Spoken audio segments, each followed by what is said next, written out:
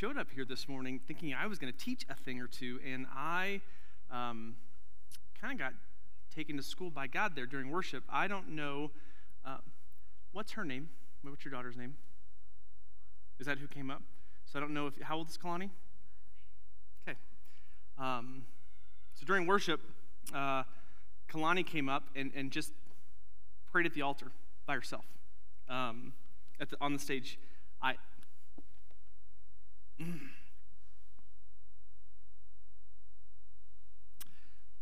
Jesus said time and time again, like, let the little children come to me. You have to have the faith of a child to enter the kingdom of heaven. You know the verses. Like, that's what that is. The courage to just worship with complete and total disregard for everything else around you. And so I wept all during worship, so tell her thank you for that. Appreciate that. That's pretty awesome. So anyway, that's moving on. One more quick thing about the Asbury revival that if you haven't seen yet, Google it. It's incredible, and it affirms what I have been saying for years. The best things always come out of Kentucky. So, like, if that's not proof, I don't know what is. So, we as a team are really intentional about how we plan what we are going to teach. And we do that for lots of different reasons. One is we don't want the news cycle to dictate where we go in God's Word. And so we spend hours and days, weeks praying months and months in advance for what we believe God is calling us to teach and to do. And it's amazing. Inevitably, God shows up, and the sermons, the services, they're always relevant. Like, we're teaching something that was planned 6 months in advance, and it's so applicable to the current time, like God just shows up. However, we want to be attuned to what God is doing in the here and now, and sometimes God says, hold on a minute. Not so fast. And that's kind of what we're doing today. We had planned to do a 3-week series entitled The Sacrificial Life. And as I was jumping into the text, getting ready to kind of pivot where we were going, I just felt an incredible conviction and sense that the Lord was saying, hey, we need to spend more time here. There's a little bit more that we need to cover. And so that's what we're doing. And so we are in week 4 of our 3-week series, The Sacrificial Life. And if this is your first time here or you've missed a couple of Sundays, what we have done is we've walked through this call that the Lord has on our lives to live sacrificially. And so a month ago, we talked about what it means to live sacrificially, like what is a sacrificial life. 2 weeks ago, we talked about our whys behind it and really like the way we live sacrificially. Specific to, we use the example of giving. When you live sacrificially, you give sacrificially, and that, whether you realize it or not, kind of shows how you prioritize God. And as it turns out, God doesn't just want to be first in your life, or doesn't want to just be in your life, he wants to be first in your life. And then last week we had, I thought, an incredible conversation talking about the chains that we've allowed the world to wrap around us that sometimes prevent us from living sacrificially. So the things that the world has put on us that we've allowed to be a part of our lives that kind of shift and deter us from fully submitting ourselves to Jesus or living sacrificially or putting Jesus first in our life. So that's really where we were going to end. This week, however, I think before we can kind of close this chapter in the teaching, we need to talk about the what next, or the what happens after this. It's an important conversation. Prior to ministry, I was, my last kind of gig, I was selling or leasing commercial real estate in Dallas. And one of the things that I always did when I was getting a new customer to sign up is I wanted them to make sure they read and understood the terms and conditions of the agreement that they were stepping into. No one ever reads them. And to this day, yes, accept. But I found that when I was selling someone a product that had specific terms, that when they didn't read them, they would get 6 months into their lease, a year into their lease, whatever it was, and they would be like, I didn't sign up for this. Why didn't anyone tell me? And then we said, well, it's right here in black and white. I think sometimes we step into this call that Jesus has for our lives, and we get into it, and we're like, I really wish someone would have told me this is how it was going to be. Not that it's going to change what we do, but it's important information to have. And so that's what we're going to do. We're going to talk about what can we expect when we live sacrificially. And if we're gonna look for examples, probably the best place to look is Scripture. And if we're gonna look in Scripture, there is no better example of a sacrificial life than that of Jesus Christ. And he is the culmination, the very definition of what it means to live sacrificially. Paul wrote in Philippians, "And being found in the appearance as a man, he humbled himself by becoming obedient to death, even death on a cross." And so humbled and obedient. Those are very sacrificial type of words. And so Jesus defined for us what it looks like to live sacrificially. He laid it out. And not only did he lay it out in his death on the cross, time and time and time again, he shows us in his life, hey, this is how you are supposed to live. This is what I am calling you to do. If you have any question on what it is going to take to follow me, then just watch how I live. We're going to look at a story today that is, it's a famous story, and one that's recorded in all four Gospels, and it's one this time of year that we typically start kind of breaking down. We move into kind of the Easter season. This story inevitably comes up, and so we're going to talk about the Last Supper. Matthew, Mark, Luke, and John, all four record this event. And what I love reading God's word is that they all have kind of different perspectives and views. And so what I want to do today is working through all four of them the best I can in the amount of time we have. I want to paint a picture for what Jesus was going through during this Last Supper. And I think what you're going to see, at least what I saw, is these examples of what one may expect when they live sacrificially. So we're going to start in the Gospel of John, John chapter 13, verse 1. It was just before Passover. Jesus knew that the hour had come for him to leave this world and to go to the Father. Having loved his own who were in the world, he loved them to the end. Jesus' earthly ministry was coming to a close, at least the way it had been lived for the last 33 years, however many years it was. And so things were beginning to shift. And what I love about this text is it says that Jesus knew that the hour had come for him to leave this world. He knew exactly what was in front of him. And if we take this verse out of context, it doesn't sound all that bad. Jesus knew that his time on this world was coming to an end and he was going to go to the Father, which sounds okay. However, we know that the path to the Father, the moments after this supper up until his death on the cross, they weren't going to be easy. He was going to be arrested, betrayed, beaten, tortured, and humiliated. And he knew what was ahead of him. He knew what was coming. Having loved his own who were in the world, he loved them to the end. Luke 22:15 records kind of the first part of this narrative this way. And he said to them, I have eagerly desired to eat this Passover with you before I suffer. So Jesus knows what's about to happen. He knows that he's going to suffer, but what does he do? He gathers the men that he had been pouring into for 3+ years, and he says, hey, let's have one more meal together. So the thing about a sacrificial life we begin to see here in the life of Christ is that it's a choice. It's a choice. It's something that you aren't going to accidentally fall into. Like if in order to live sacrificially, in order for your life to be dedicated to this, like you have to make the conscious decision. This will not happen by accident. This will not here I am. I had no idea how I got here living sacrificially. Like the world's not going to let you do that.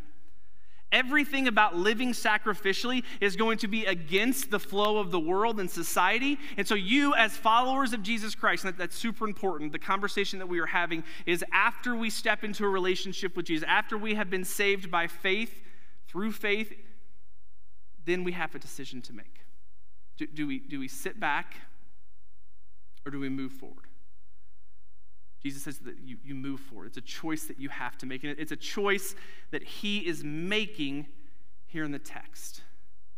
If there was ever anybody in the history of any time that had an excuse for a mental health day, it's Jesus.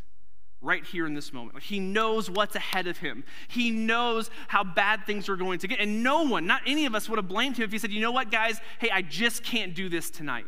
I love you. I do, but I need to take care of myself here. I need to prepare myself for what's about to happen. That's not what he does. He continues to pour into these men. He said, hey, one more time, I'm not done teaching you. I'm going to put you first above my own personal needs. And so he gathers his disciples for the Passover meal. He makes the choice.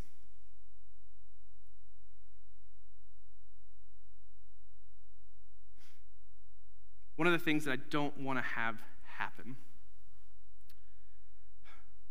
once we make the choice of living sacrificially, because it's so countercultural, is for us to get into it. And I said this at the beginning of the sermon, and then be like, no one told me it was going to be like this. I can't do it. Or you throw down the chains that we threw down last week that represent the things that prevent us from living sacrificially, the things that we laid at the feet of Jesus. You get into this life and you realize how difficult this choice may be or is. And you're like, hey, my life was actually easier with the chains. I'm going to take them back and I'm going to go continue on my way. So the reality of living sacrificially on this side of eternity is that it isn't going to be easy. It's not. And I probably should have started the sermon series with this conversation, but because it's so important for us to understand this thing that God is calling us to is not an easy thing. Now, good and easy, I don't think are the same things here. Like blessed and easy are not the same things here, but you need to understand the thing that God is calling us to, the thing that Jesus modeled for us is not an easy thing. There will be resistance. When we make the choice to live sacrificially, you can expect almost immediately to begin to feel something pushing against you. Watch what happens here in the text. John 13:2. The evening meal was in progress, and the devil had already prompted Judas, son of Simon Iscariot, to betray Jesus. The first person that John mentions when he goes into this narrative about the supper is the very person that's going to betray Jesus for 30 pieces of silver.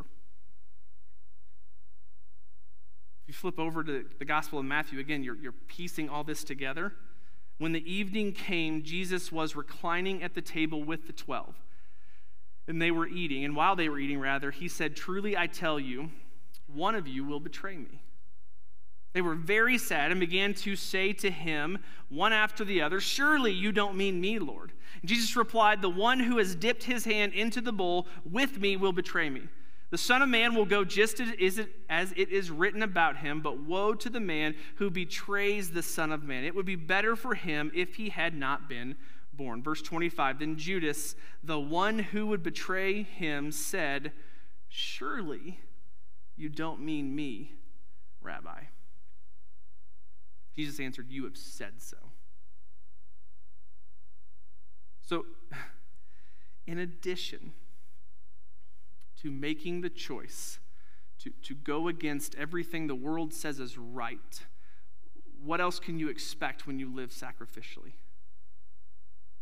Well, if we look at Jesus' life and how it was modeled, like he's having supper with the very person who betrayed him or who will betray him.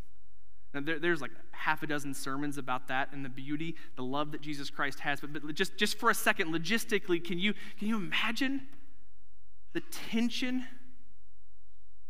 Can you imagine? I mean, Jesus was fully God and fully man, so the hurt had to have been there.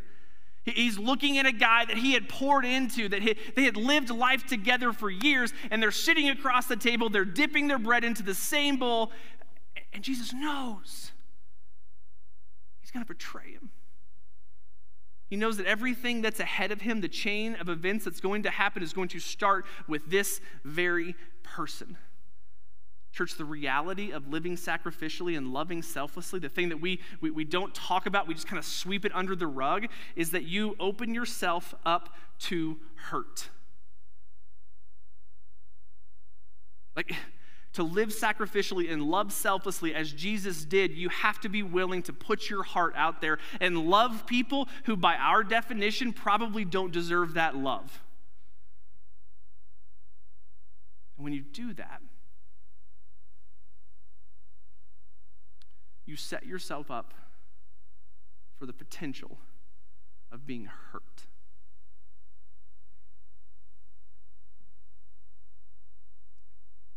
One of the most difficult parts of ministry for me, if I'm being vulnerable, is this. And not that I model this perfectly. My goodness, I stumble and fall. But when you're in ministry and you're pastoring, like part of my job is to put my heart out there with people. Like we as pastors, like we cry with people, we laugh with people, we go through really good times and really bad times. And the only way that I know how to do that is by just kind of putting my heart out there with them. But what happens inevitably, not all the time, is people hurt you.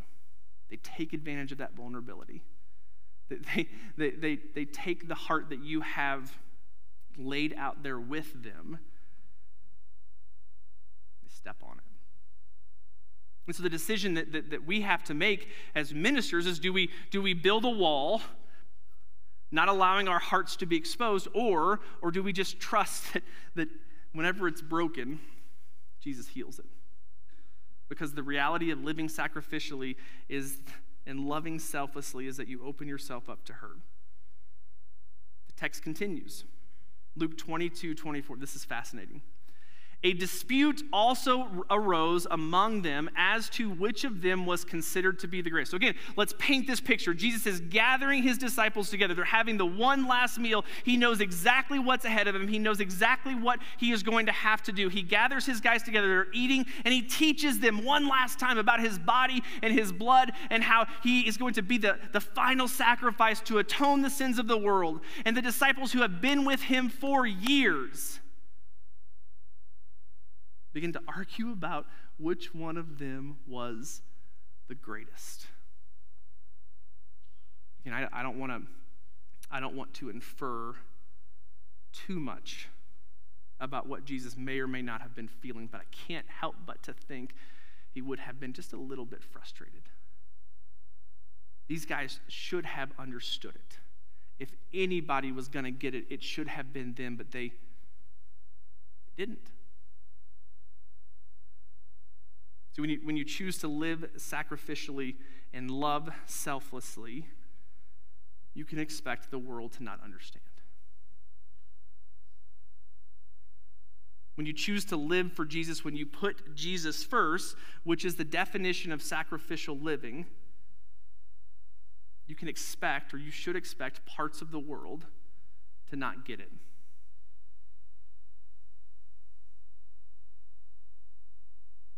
Living sacrificially means that you love Jesus with all of your heart and all of your soul and all of your mind. It means you love your neighbor as yourself. You love the Lord, you love your neighbor, which means you open yourself up to hurt.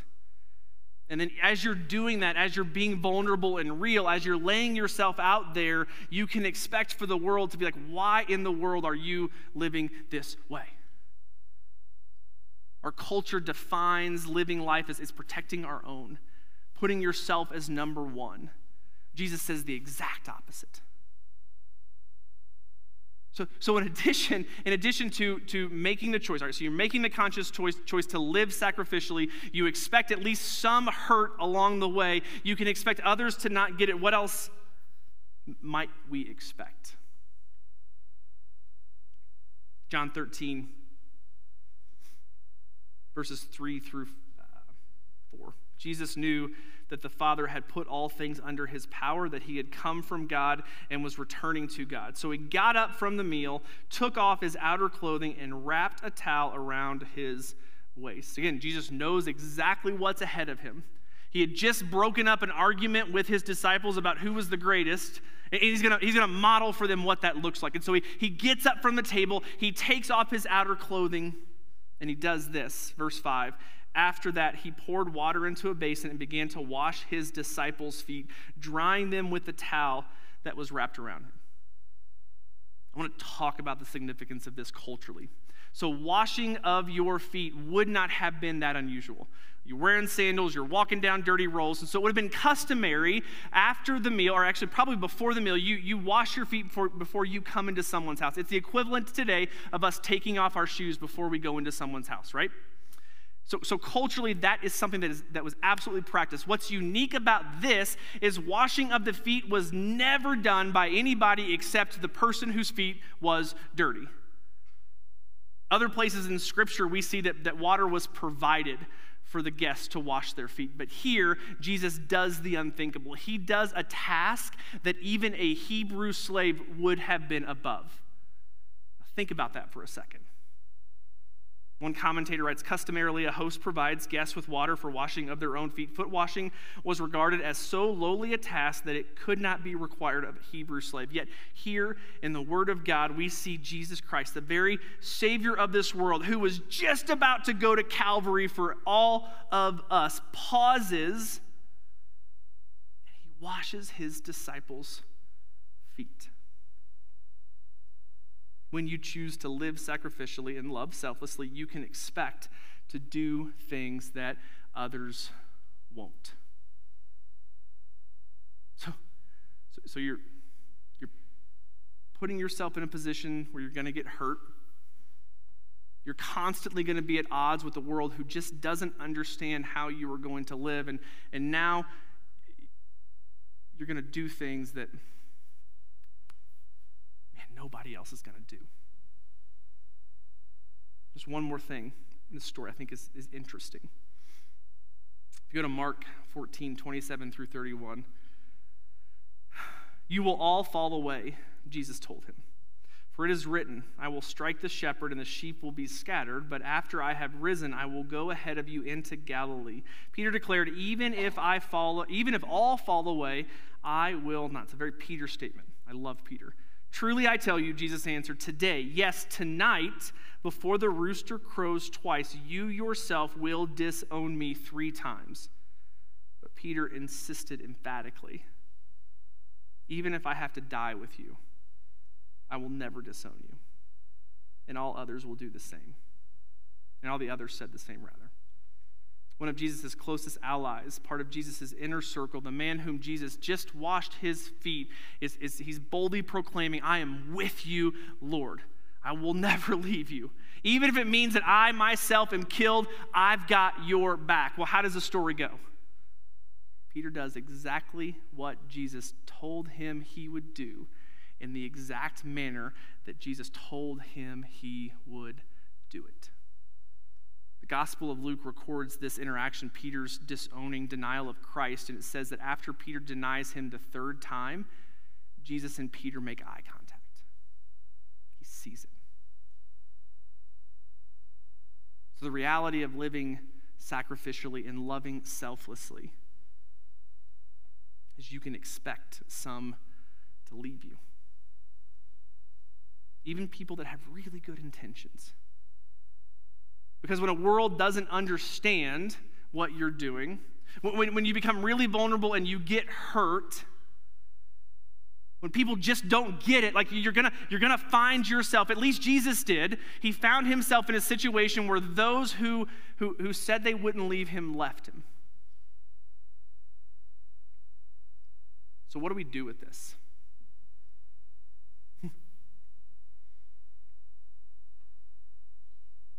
I'm tempted just to say, good luck, you're dismissed. I don't think that's appropriate, though. How do we handle this? If sacrificial living truly is this, and I'm not saying it has to be this, and I'm not saying it's only this, but I think in Scripture you can make a case that it could be this. And so if these things are a possibility, if hurt and people not understanding and being alone, if that's a possibility, then why in the world would anybody choose to do it? Why?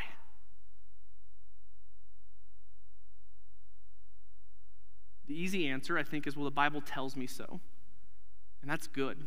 The Word of God, 100%.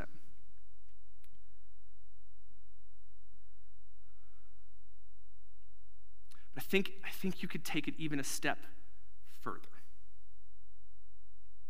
For me, the Word of God didn't become the inerrant Word of God until I first had an interaction with Jesus. Before the interaction with Jesus, this is just for the world a book. But once you encounter him and he becomes your Lord and Savior, once the Holy Spirit resides inside of you, then something changes with this, right? You begin to see it come alive.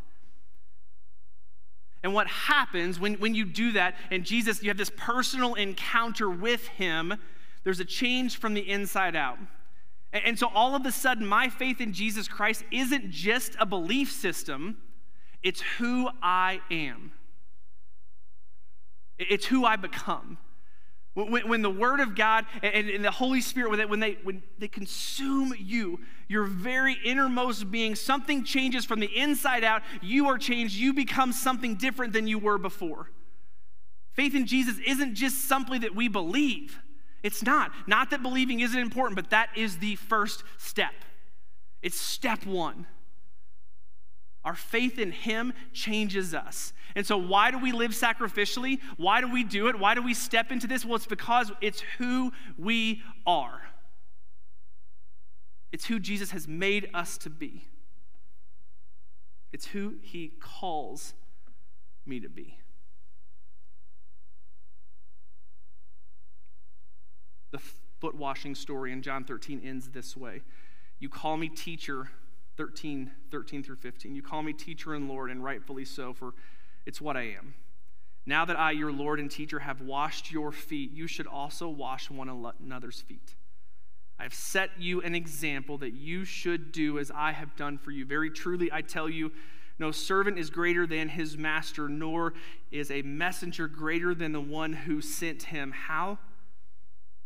Now that you know these things, you will be blessed if you do them.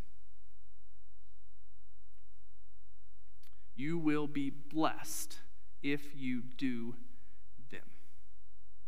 If you live sacrificially, regardless of the risk, regardless of how difficult it may be, if you're willing to step into this thing that I am calling you to do, you will be blessed.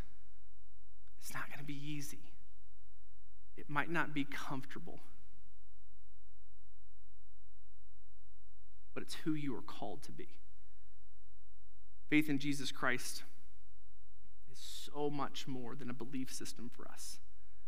It's the embodiment of who we are. And then when we step into that, there's a promise that comes. And this is good. There's something that Jesus promises us if we step into this. We are moving into the Easter season. This Wednesday is Ash Wednesday. How many of you knew that? Awesome. It's impressive. 5 years ago, Ash Wednesday for me was like a tradition, my tradition growing up. We didn't celebrate it. We didn't even really acknowledge it. It was just the day where my Catholic and Lutheran friends came to school and work with a smudge on their forehead. But as I begin to study it, its significance has greatly increased in my life. So the purpose of Lent is to prepare for the church to prepare itself for the resurrection of Jesus Christ. It's to go through a process of making sure that our heart is in the right place so that when we celebrate that Easter Sunday, we are good to go. 40 days before Easter, excluding Sunday, is Lent. Do you know what the word Lent means? It's not something you find in your belly button in this context. You know what it means? So if you look at the etymology for this particular word, and you go back to kind of Middle English and the Old High German, where they believe this word came from, Lentzen or Lente, it means springtime. Follow me here. Springtime, which is appropriate because we're going into a time of spring. But what comes with spring? Why in the world do we call this season Lent? What comes with spring? New life. Rebirth. He just said snow. Amen to that. Yeah. But everything that was once dead and decayed is rebirthed. It regrows. we know a thing or two about winter. Amen? It's been miserable. And the thing about winter that I have come to know as I've gotten older is that I always enjoy the first day of winter much more than the last day of winter. Because the first day of winter, I'm excited about the change. I'm ready for some snow, and I know the holiday season comes on, and I'm motivated. But by the time winter ends, by the time spring is around the corner, and in Sheridan, Wyoming, we don't know when that could be. It could be August 1st, right? Like I am so ready and exhausted. I am ready for the change of the season. The first day of winter is always, always the best for me. At least it's better than the last.